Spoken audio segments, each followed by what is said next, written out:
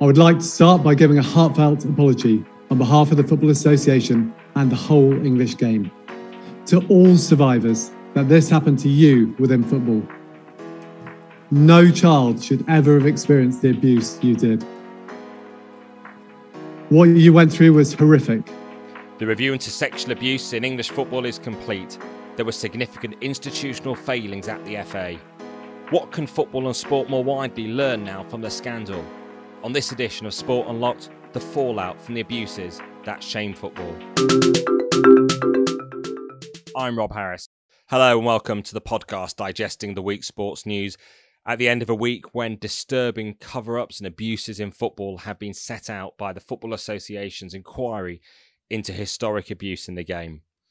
The solicitor for some of the survivors, Dino Nocciavelli, will be joining us later in the episode. Minky Warden from Human Rights Watch will also be providing a global perspective on abuse in sport, and we'll also ask her about the latest Tokyo Olympic sexism scandal.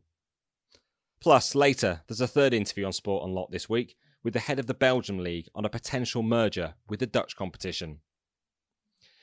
But first, a look at some of the other sports news issues of the week, and alongside me, as ever, is Martin Ziegler. Welcome, and you've had some good news this week, Martin.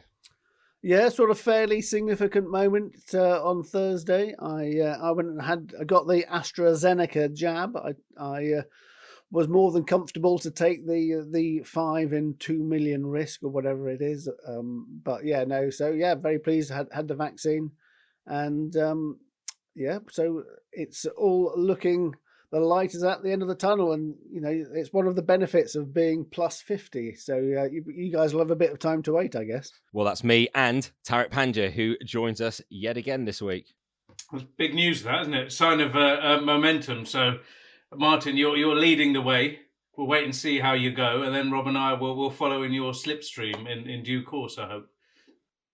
But actually, we've heard from Gareth Southgate this week saying that players, even their teens and 20s, should be getting jabbed. He thinks perhaps it would help things ahead of the Euros for them to jump the queue almost. How do we feel about that? Or how will it go down with people if as we've seen with perhaps some supply delays, that even they're pausing giving them to under 50s and priority goes to players?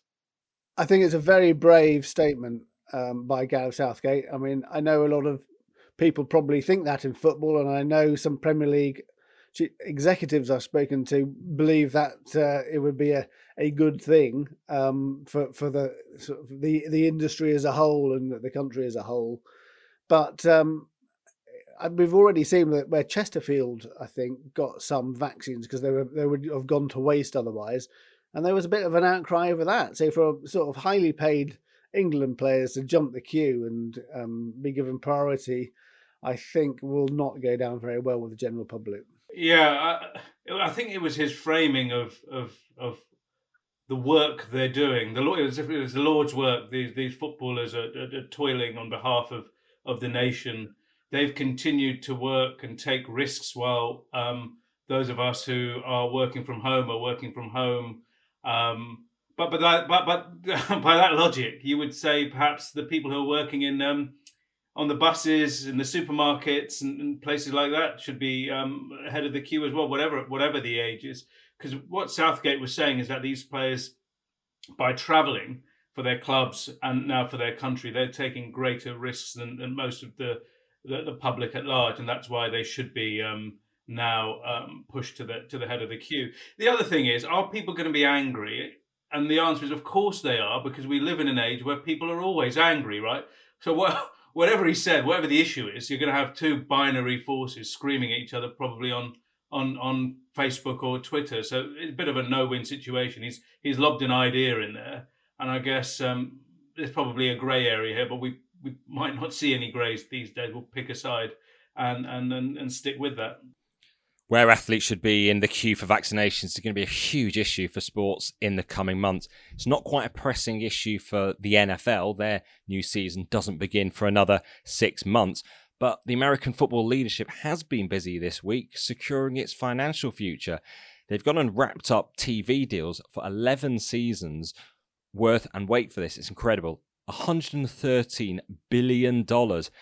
All the major networks are involved: CBS, ESPN, ABC, Fox, NBC, and Amazon. And the streaming platform has the prime Thursday night football games. It's a really significant moment, this, a really long deal for the NFL. On all levels, it's really turned heads, hasn't it? That number is enormous. And one of the reasons they've been able to do it is the fact that they're able to sell rights in a block of 10, 11 years. In European sports, football, for example, typically domestic contracts are just 3 years long because of local laws mainly. And that's fine. If you can have a long-term deal, you can generate a lot more revenue because you get more certainty from the broadcast. They'll invest more. And they know they've got that certainty. The other thing, there was another really interesting stat to explain it. So these incumbent broadcasters, mainly, not Amazon, because you wouldn't count them as an incumbent, but the others who've renewed on sort of double your money terms. There's a reason for that as well. The NFL games are some of the most watched television programming in the United States by far. 76 of the most 100-watched television programs last year were American football games. So that explains why. And then you look at Amazon as well. They've been given this exclusive round of Thursday night games, and it is their biggest outlay in sports yet. They're paying about $1.5 billion every year for these. So if you are the NFL, you'll be really happy. Not only have you kept the incumbents, you've got this streaming platform on board as well. It's a very rosy future for the NFL, which, like other sports, has suffered without supporters in the grounds to the tune of about $4 billion. All of that is going to be wiped away thanks to this enormous TV deal. There's got to be a lot of leagues and sports looking quite enviously and hopeful about the way Amazon have invested. They've taken over the Thursday night football and the amount of money they're pumping in, particularly as we've heard concerns about leagues like the Premier League about whether or not they'll be able to get a significant uplift. This must be the ray of optimism for the future they're looking for. Well, I think especially the Amazon element to it. I mean, the Premier League, obviously, they've had to delay the sale of their next 3-year rights. They will be desperately hoping that Amazon is having dipped their toe in the water of Premier League football is going to come back in a big way, because actually the amount Amazon spent was per match is very small compared to the Sky and BT deal. All the analysts that we've spoken about this before on the podcast are expecting a decrease in the value of the domestic rights for the Premier League. UEFA, I think they're hoping their new reformed Champions League is going to be a result in a big boost in theirs. But I think there is definitely hope for this. I mean, it's quite interesting that the NFL model is that they, it's not just one broadcaster, is it, or one main broadcaster? They seem to spread it very, very widely. I wonder if we'll see a bit more of that. Yeah, that's a really interesting point, actually. There has been kind of some frustration with certain club executives in Europe and in England that there's been this kind of rush to the highest bidder, and that doesn't really preserve a long-term relationship with multiple broadcasters. What the NFL has showed a greater degree of creativity here, kept the relationships, and by not rushing just for the highest paycheck immediately, and you've seen what that can yield later on. And speaking of creativity, what they've also done with all these broadcasters is they've got a rotation for the Super Bowl. ESPN, for example, it's paid the highest increase of all the incumbents, but it's also been added to the rotation.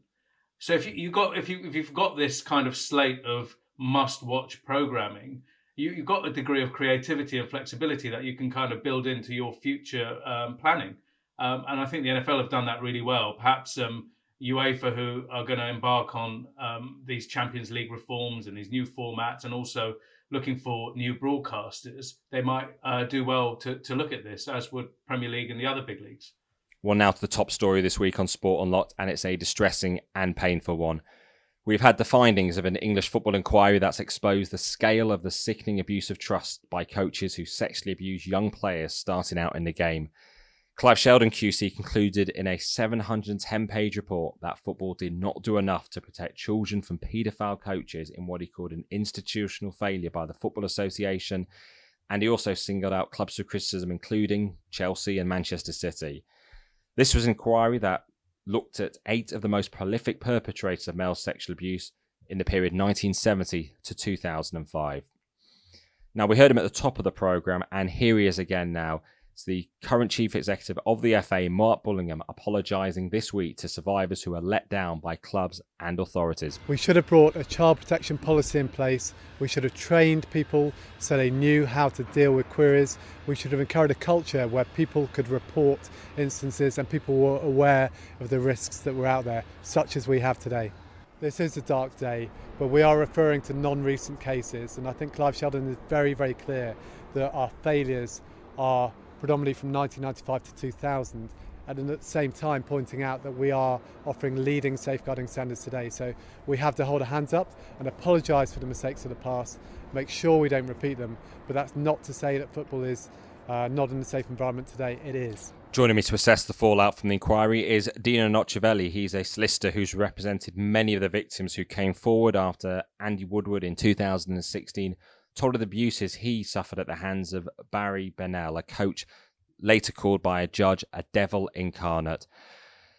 Dino, how did you assess Sheldon's review? Do you think he went far enough? And how do we reflect now on the damage caused to so many lives?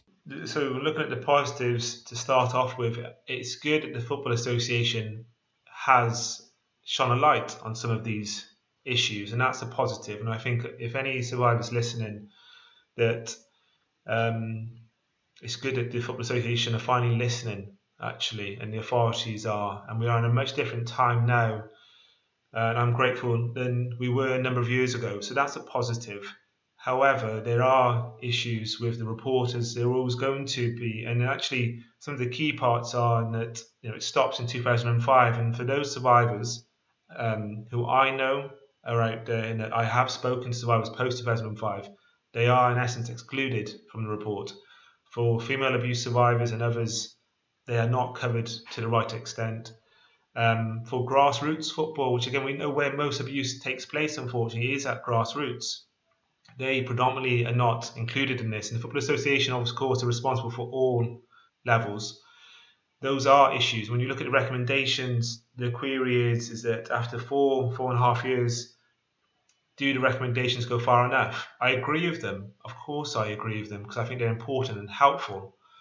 But, and it's an important but, there's two issues. One is that safeguarding courses are very important. However, as we've seen with Dario Gradi, I assume and trust he was going on those safeguarding courses for how many years, and yet he didn't know an adult putting a hand down a child's shorts or trousers is wrong or an assault. That's terrifying, to be totally frank. And it does show if you're going to these courses, you can't just go and nod along. You do need to make sure people understand.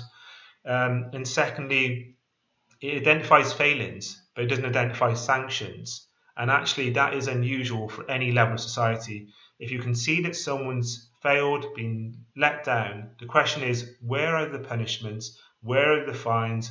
Where are the suspensions? And again, going back to Gradi, I don't want to target him too much, but he's a good example of someone who allegedly has failed.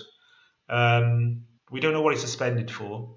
The report could have dealt with this and should have dealt with it, and it didn't do so. So even though I've said the report is a positive step in raising awareness and breaking that silence, at the same time, it's not black and white. There are still elements of grey, and that's really disappointing after nearly half a decade of this report being worked on. To fill in some of the background, Dario Gradi was the manager between 1983 and 2007 at Crewe, where Bennell worked in the 1980s and 90s. What Clive Sheldon found is Gradi was not involved in a cover-up, but he should have done more to investigate those concerns about Bennell. We did finally hear from Gradi on Friday. He said he apologised for not recognising any signs of abuse at the time, and he did express regret for the harm that was caused to young people and it not being discovered, and he did express sympathy for the survivors.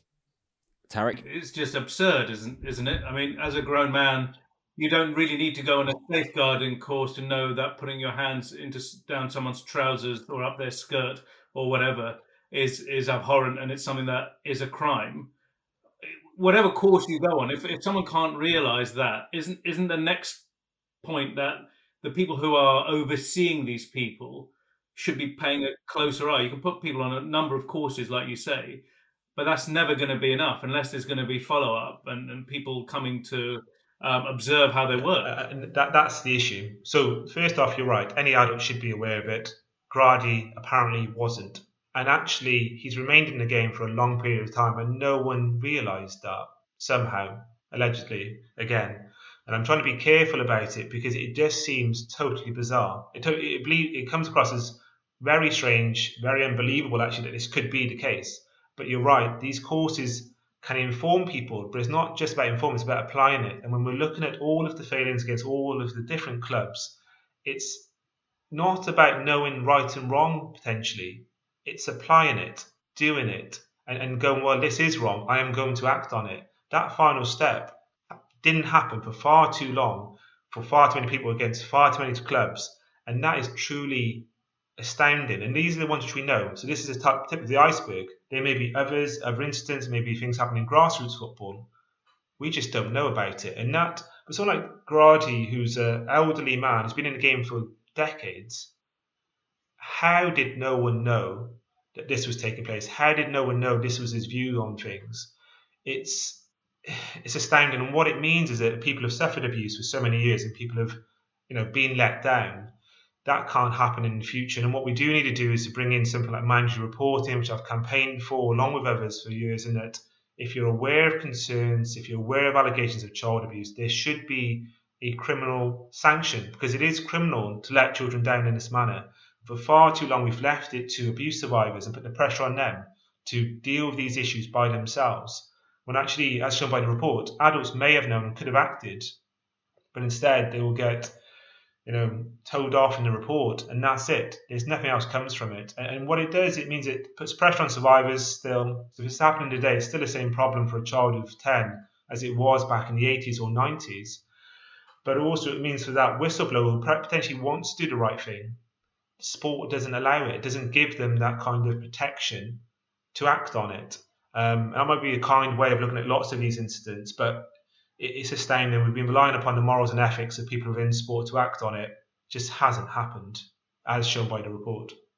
Looking abroad, you see US gymnastics, and then looking outside of sports, it seems wherever there's access, there seems to be scandal. Are we going to see a lot more if we start just sort of looking behind the veil at some other sports federations in the country as well? I think that's sadly so true and so painfully true.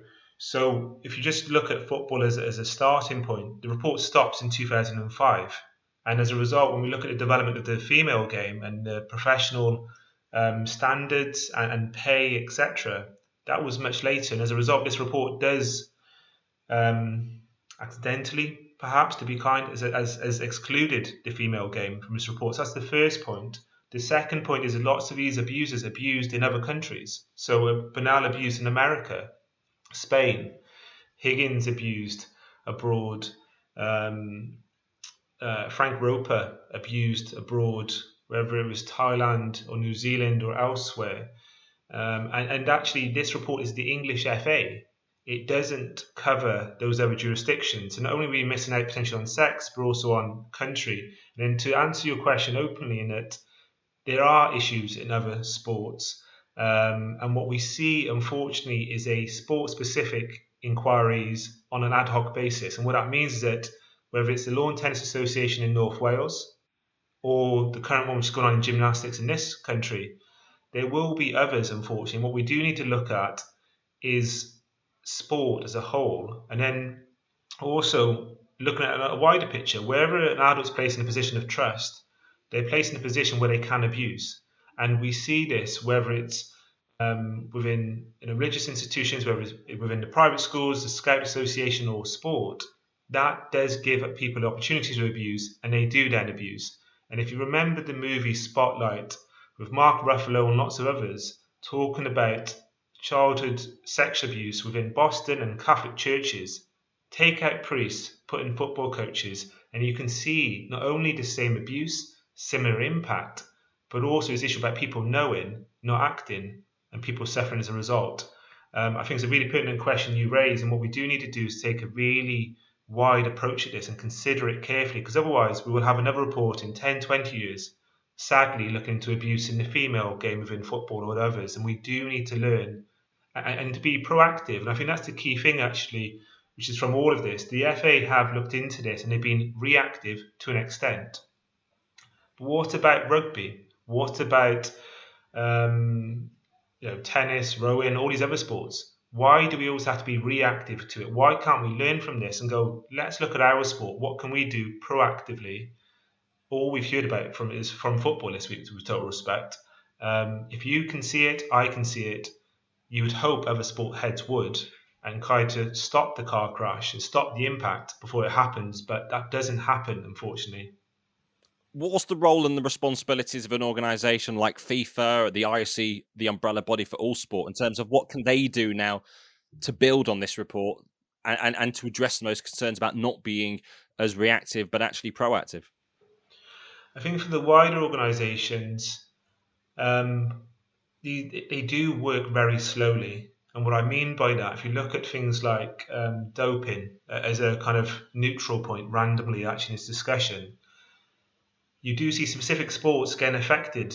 So whether it's cycling and doping, and we've had a huge history of that, other sports do seem slower. And actually, we do need to take a kind of a gold standard across all sports.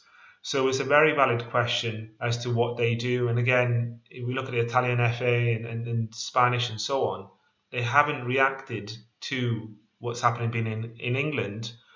And lots of the reports you see when you're looking abroad is that we don't have the same issue. We don't have the same awareness. And that is just complacent, unfortunately, that abuse does happen, but it's just not being picked up on, or people don't feel able to disclose to the same level. And that is a valid, very valid point, actually, in that what can those organisations do to really step in? And especially when you look at the English FA, they've admitted failings. They've admitted they've let children down. What are the punishments going to be for that? Because this is part and parcel of what the Football Association is for. It's for people playing football, and we've let them down. We failed them. Looking at those recommendations and some of the points you make, that would actually be advantageous in terms of making it an offence not to report concerns that you do know about. Are these things that other countries around the world should be looking at enforcing? And it's something, as we say, for IOC and FIFA to start to engage with multiple countries to look at these recommendations, what you're saying and others are saying, to get some sort of standard expectations of policies in place around the world. Yeah, this mandatory reporting point is not just for football or sport, it's for every person who's in a position of trust. So teachers, scoutmasters, everyone. It's really important. And actually, to answer your question, Rob, it's not that they need to act, it's actually we need to act. Most states in America, Australia, most of the developed world already has this in place. It's us, actually, who are not on page with everyone else. It's us, actually, who need to catch up on it. And it's us who need to stop. These stories keep on happening. These lives are still being affected. And as a country, for some reason, we are not acting on, we're not listening, we're not doing the steps that are needed. And the other thing which is important, along with mandatory reporting, something else which I'm campaigning for is an independent external body to investigate allegations within sport. I think for far too long we've asked sport to regulate itself and to manage itself, and sadly, whether it's tennis, gymnastics, football, you name the sport, we just can't allow that to take place anymore. It just doesn't work.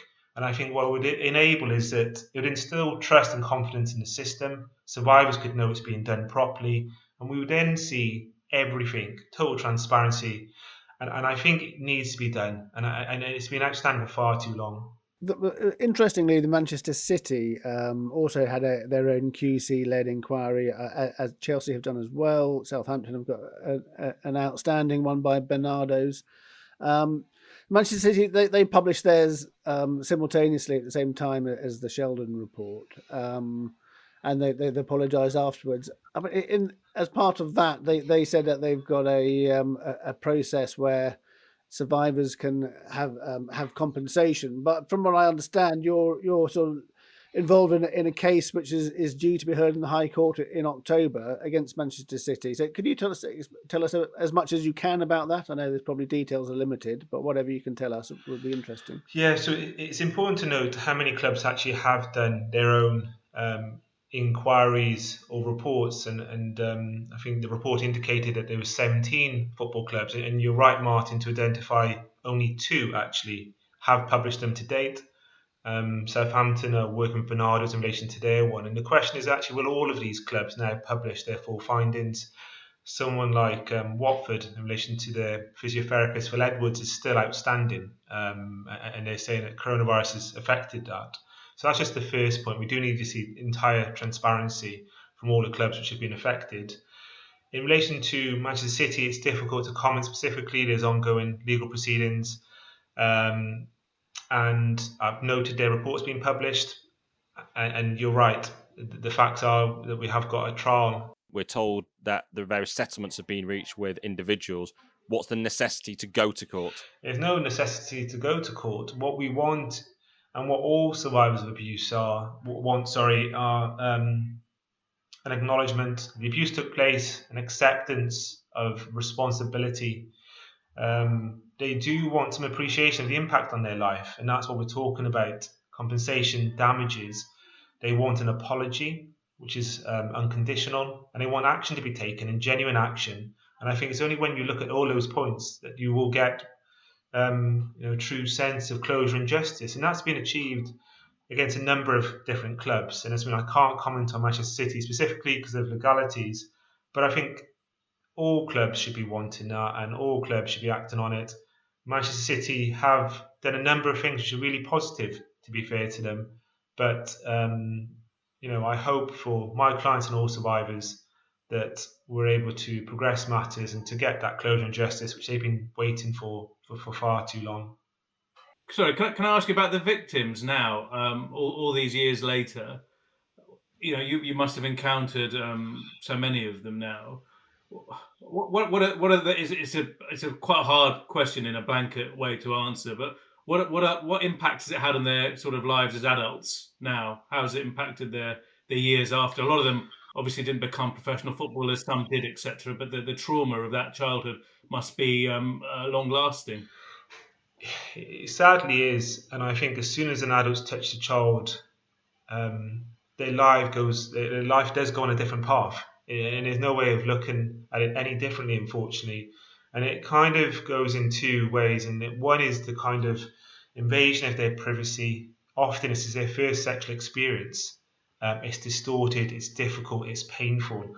Often it brings along substantial psychiatric injuries. A number of survivors, sadly, will try to cope with the kind of impact and damage by using drink or drugs. A number of them self-harm, a number attempt suicide or do actually commit suicide as a result.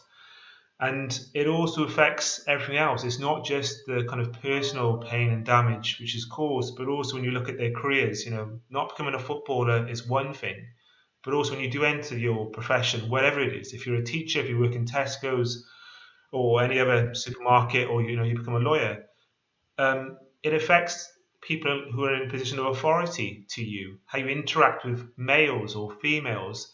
It affects how you manage people. It affects your ability to sustain employment, to ask for promotions, to deal with pressure. It affects your ability to have relationships. And it doesn't just affect the victim or survivor. Sadly, it affects everyone, like a ripple in a pond, if that makes sense. So if for parents, children, partners, it affects everyone. And often people don't know why people are acting in that manner. So actually parents won't know. Parents will just understand their child was fine and happy and enjoying sport and life. And suddenly something snaps and they just change and they just become very difficult, disobedient and happy. And actually you don't know for decades. And often you do see families breaking up, relationships ending because parents don't understand or children don't understand, and as a result it is truly and often a kind of a lifetime impact, not just on that victim or survivor, but also on those around him. Dino, I appreciate your time. Thank you for joining us on Sport Unlocked. And I thank you all for having me on and being able to discuss this really important issue. Dino Nocevelli, solicitor at Bolt, Bird and Kemp, who's a specialist in abuse cases in sport. And for anyone listening affected by any of these issues, the National Society of the Prevention of Cruelty to Children in the UK is on 0800 023 2642. Also, there's the National Association for People Abused in Childhood. Their support line is 0808 801 0331. And the FA also have an email, fasheldonreport@thefa.com, which they provide for safeguarding support. Joining us now for greater insight from Human Rights Watch is Minky Walden, who oversees sports policy there, heavily involved in many rights cases around the world involving FIFA. Welcome to the pod, Minky. Thanks for having me. We were just talking in the previous segment about the abuse cases in English football with the Sheldon report coming out this week. How did you assess that from your perspective in terms of where it fits within the global game and particularly the wider concerns it perhaps might raise? Yes, well, so I think it very much fits into the wider concerns. And let me say a few words about Human Rights Watch's research and our role in sport. First of all, we bring the research about what abuses are happening in football. And we're often, because we cover more than 100 countries worldwide, we're often the ones who know what's going on in the Haiti Football Federation or the Afghan Football Federation, or in Japan, for example. So we're in a good position to know what the abuses are, and we're also in a good position to know what the recommendations are to fix these problems. And we concentrate on FIFA and football in particular because it's the world's most popular sport, and increasingly women and girls are being encouraged to join. And the problem is that there are not meaningful protections in place. FIFA has a system called the Guardians, which is essentially a set of wonderful guidelines that are not binding. And the problems that we've seen in British football and English football are replicated around the world, according to our research. And let me say that Human Rights Watch has documented 2 football federation presidents in the last 3 years who have been credibly accused of raping the teenagers on the under 15, under 17, under 20 women's national teams. And the problem is really one, like in English football, the problem is one of governance. It's that there are no meaningful systems for reporting.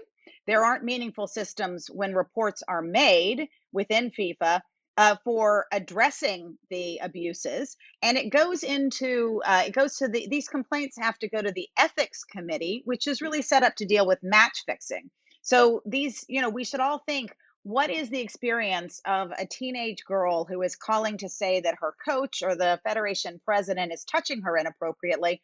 What access to remedy and justice do these often girls have? And football really needs systems to deal with the reality that there are not adequate protections in sport. And where do you think FIFA have particularly acted inadequately when addressing those issues with the FA in Haiti? The Football Federation president, Yves Jean Bart, was there for decades. He was there in violation of FIFA's term limits. He was reelected in January of 2020. And now dozens of women have come forward to say that he sexually harassed them or sexually abused them over a decades-long period. Other vice presidents of the federation were also raping and sexually exploiting the women's national team. And we also have taken testimony from men and boys who were abused in Haiti. So these are safeguards that are needed for kids and adults of all ages. And I think there's some very simple fixes for this that certainly Human Rights Watch has presented to FIFA, but need to be taken seriously. And it's that FIFA controls the money. So millions of dollars are given out every year under the so-called FIFA Forward program to develop women's football in particular. But it's given to a bunch of corrupt male heads of football federations. And by the way, those are the same gentlemen who will be voting on the Women's World Cup in the FIFA Congress. So I think until there's a fundamental overhaul, including human rights background checks, to make sure that you don't have warlords, to make sure that you don't have pedophiles, to make sure that you don't have human rights abusers in these roles, reforms are only superficial unless they really address the underlying problems of abuse and the opportunities for abuse in sport. So one simple fix that could be put in place tomorrow on an administrative basis is to tie the protections in the FIFA Guardians program to the distribution of the FIFA Forward program, to the FIFA Forward money. So that alone would put in place an enormous protection for women and girls, and of course, men and boys in football worldwide. And a lot of the work you're doing at Human Rights Watch is trying to hold these people to account, trying to bring justice and ensure the safety of so many in sport. Minky, I would like to turn attention to another issue, the Tokyo Olympics, and we've had another resignation this week from an organising committee official for sexist comments. This time it was the Games' creative director, Hiroshi Sasaki, saying in a meeting that the well-known entertainer Naomi Watanabe could perform in the ceremony as an Olympic. Well, we'd already had the president of the organising committee, Yoshimori, being forced to resign in February after saying women talk too much in meetings. What have you made of all this? Yes, well, thank you for calling attention to this. So just to repeat, that's two top leaders of the Tokyo Olympics in the Japanese Olympics and sports system who have been forced to resign. They didn't go voluntarily over sexist comments. And there are a couple of aspects of this that I'd like to draw out for your listeners. The first one is that these comments have been described as a gaffe or a joke.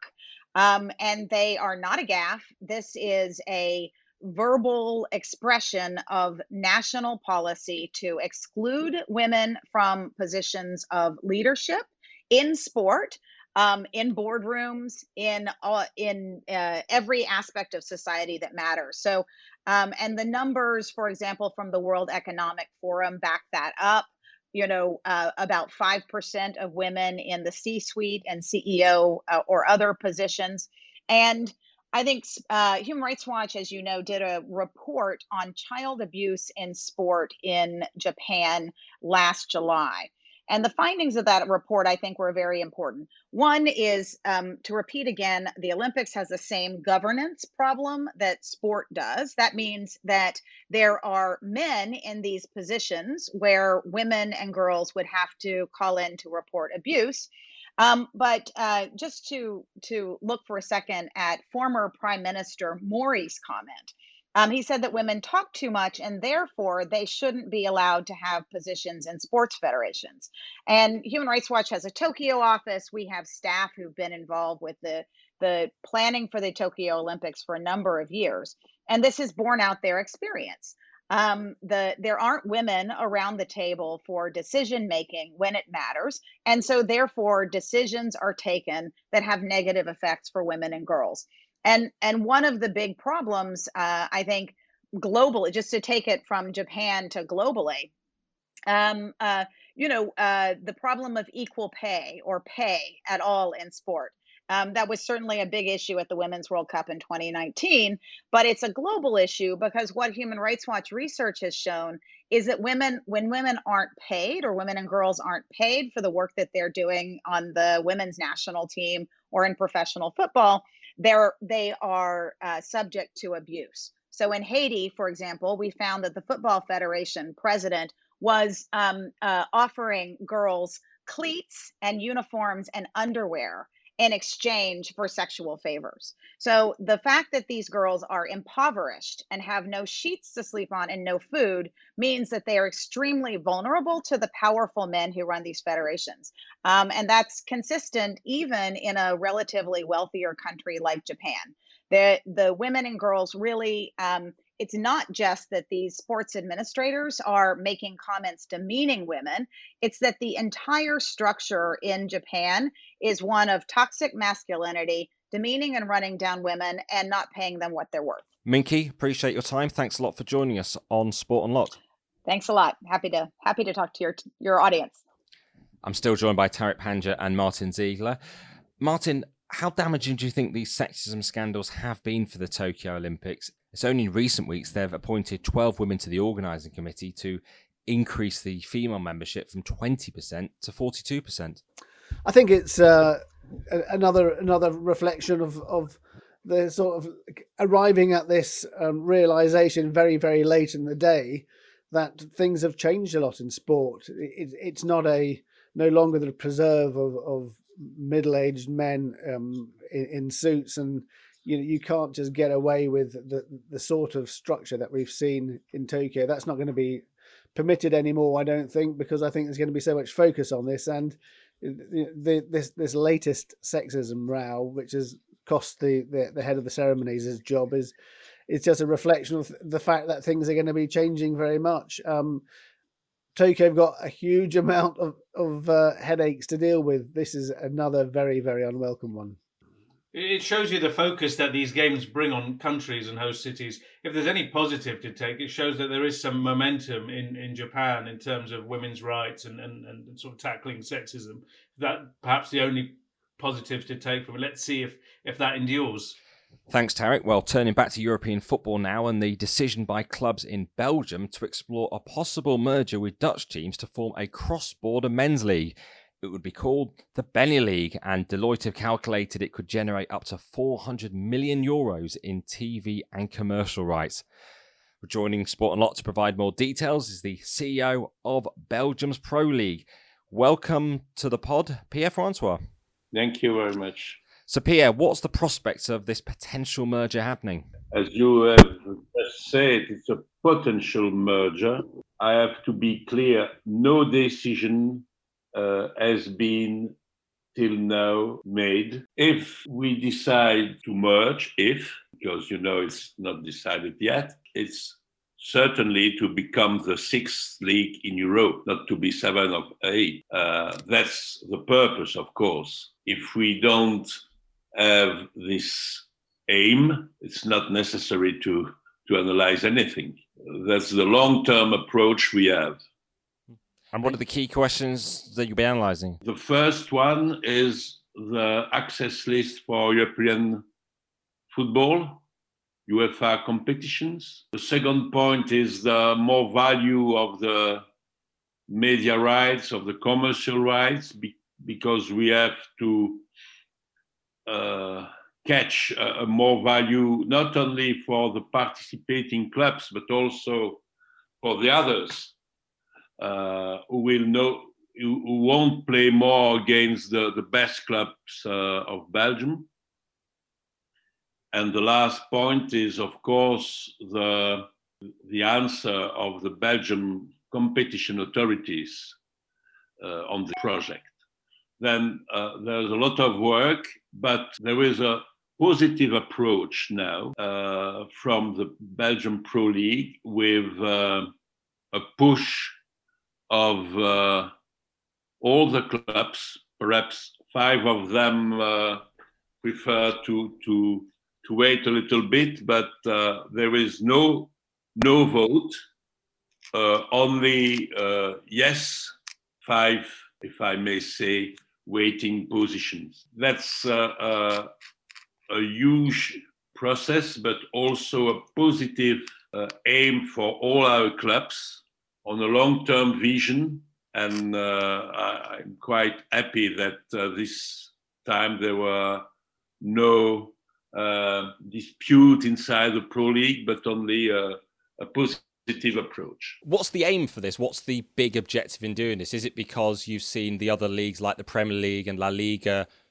go so far ahead in terms of revenue generation that you need to think of something? Indeed. Always more money for the clubs who will participate in the Champions League, and the gap between those leagues and the Belgian Pro League becomes bigger and bigger. It's more and more difficult for a Belgian club to catch results, positive results in those competitions. Then we have to to consider any solution. Do you think other regions might look for you for inspiration? Scandinavia, Scotland, Ireland? I suppose so, but perhaps they'll achieve their merge before us. Well, I look forward to following the progress of those talks on the potential creation of the Benny League. Pierre Francois, CEO of the Belgian Pro League, thanks a lot for your time. Thank you very much for your interest. Have a nice weekend. Bye. And you have a good weekend. Enjoy the football. Well, joined again by Martin Ziegler and Tariq Panja. Tariq, what do you make of this plan for the Netherlands and Belgium leagues combining? I think it's a really good idea, and one that's kind of necessary. If you look at football finances, they think it could generate 400 million euros a competition like that. And, you know, with the current setup, those leagues are diminished and diminishing, you know, over recent years. Putting them together seems to make sense. And I think they can also sustain domestic competitions below them. And it also adds perhaps the chance for the teams like, you know, Ajax, Anderlecht, Feyenoord, etc., to sort of raise their profile to what they, perhaps not to the level they were at in the great old days, but to compete again with some of the teams in Europe's larger markets. And perhaps, Martin, if this takes off, perhaps we're going to see others. There's talk about leagues in Scandinavia as well, with the same rationale. Yeah, so it is a fairly key moment, because I think the international football authorities in the past have always been a bit reluctant to sanction this, but this now is going ahead. You look at other countries. I mean, even Scotland, for example, would they want to? You know, so much has been talked about over the last 20 years about the old firm joining the Premier League or something like that. But if there was actually a concerted merger, I mean, I think that's a lot less likely. But I think it's really interesting, and I think you could now see the Benny League, or whatever it's called, actually taking off and becoming quite strong, perhaps, you know, rivaling Portugal, for example, in terms of its stature. And in terms of European places, that could be quite important. And also, you have the international footballing organisations also talking up international competitions like this. For example, we had FIFA, at least for the last 2 years, from 2019, since Gianni Infantino just suddenly dropped the idea randomly that there was going to be a Pan-African Super League, part of the FIFA takeover of Africa, it seems. And if you have an organisation like FIFA that is backing a cross-continental league, that will give promoters of competitions like that in other regions, more confidence that they could pull something like that off as well. Especially so when we've got Gianni Infantino now talking up the prospect of a combined United States-Mexico league. He said after the FIFA Council meeting this week that it could well become the best men's league in the world. Well, Tariq, thanks a lot for your time again this week. Martin, some closing thoughts on the other pressing issue for FIFA and world football, the international break that continues, at least in some parts of the world, during the pandemic. Yeah, so the South Americans have already cancelled theirs because European clubs were saying they weren't going to release their players. It looks like most of the European ones are going to be unaffected now. For example, Portugal have been taken off the red list of countries for as far as the UK is concerned. But there are still, I think, some issues around in Africa with the African Cup of Nations matches, where France, for example, saying they're not going to release players to that or to anyone playing in matches outside the EU. Well, we'll be keeping a close eye on it all, Martin. Thanks as ever, and thank you all of you for listening, the ever-growing numbers of you from around the world. If you've got any thoughts, tweet us at SportOnLot, email us, sportonlotpod@gmail.com. We're always welcome for any of your thoughts, and especially things we could be talking about in future episodes. If you're really liking us, grateful if you could rate, review, and subscribe to us on whichever podcast platform you're listening to us on. Enjoy the sports viewing in the days ahead, and thank you for listening.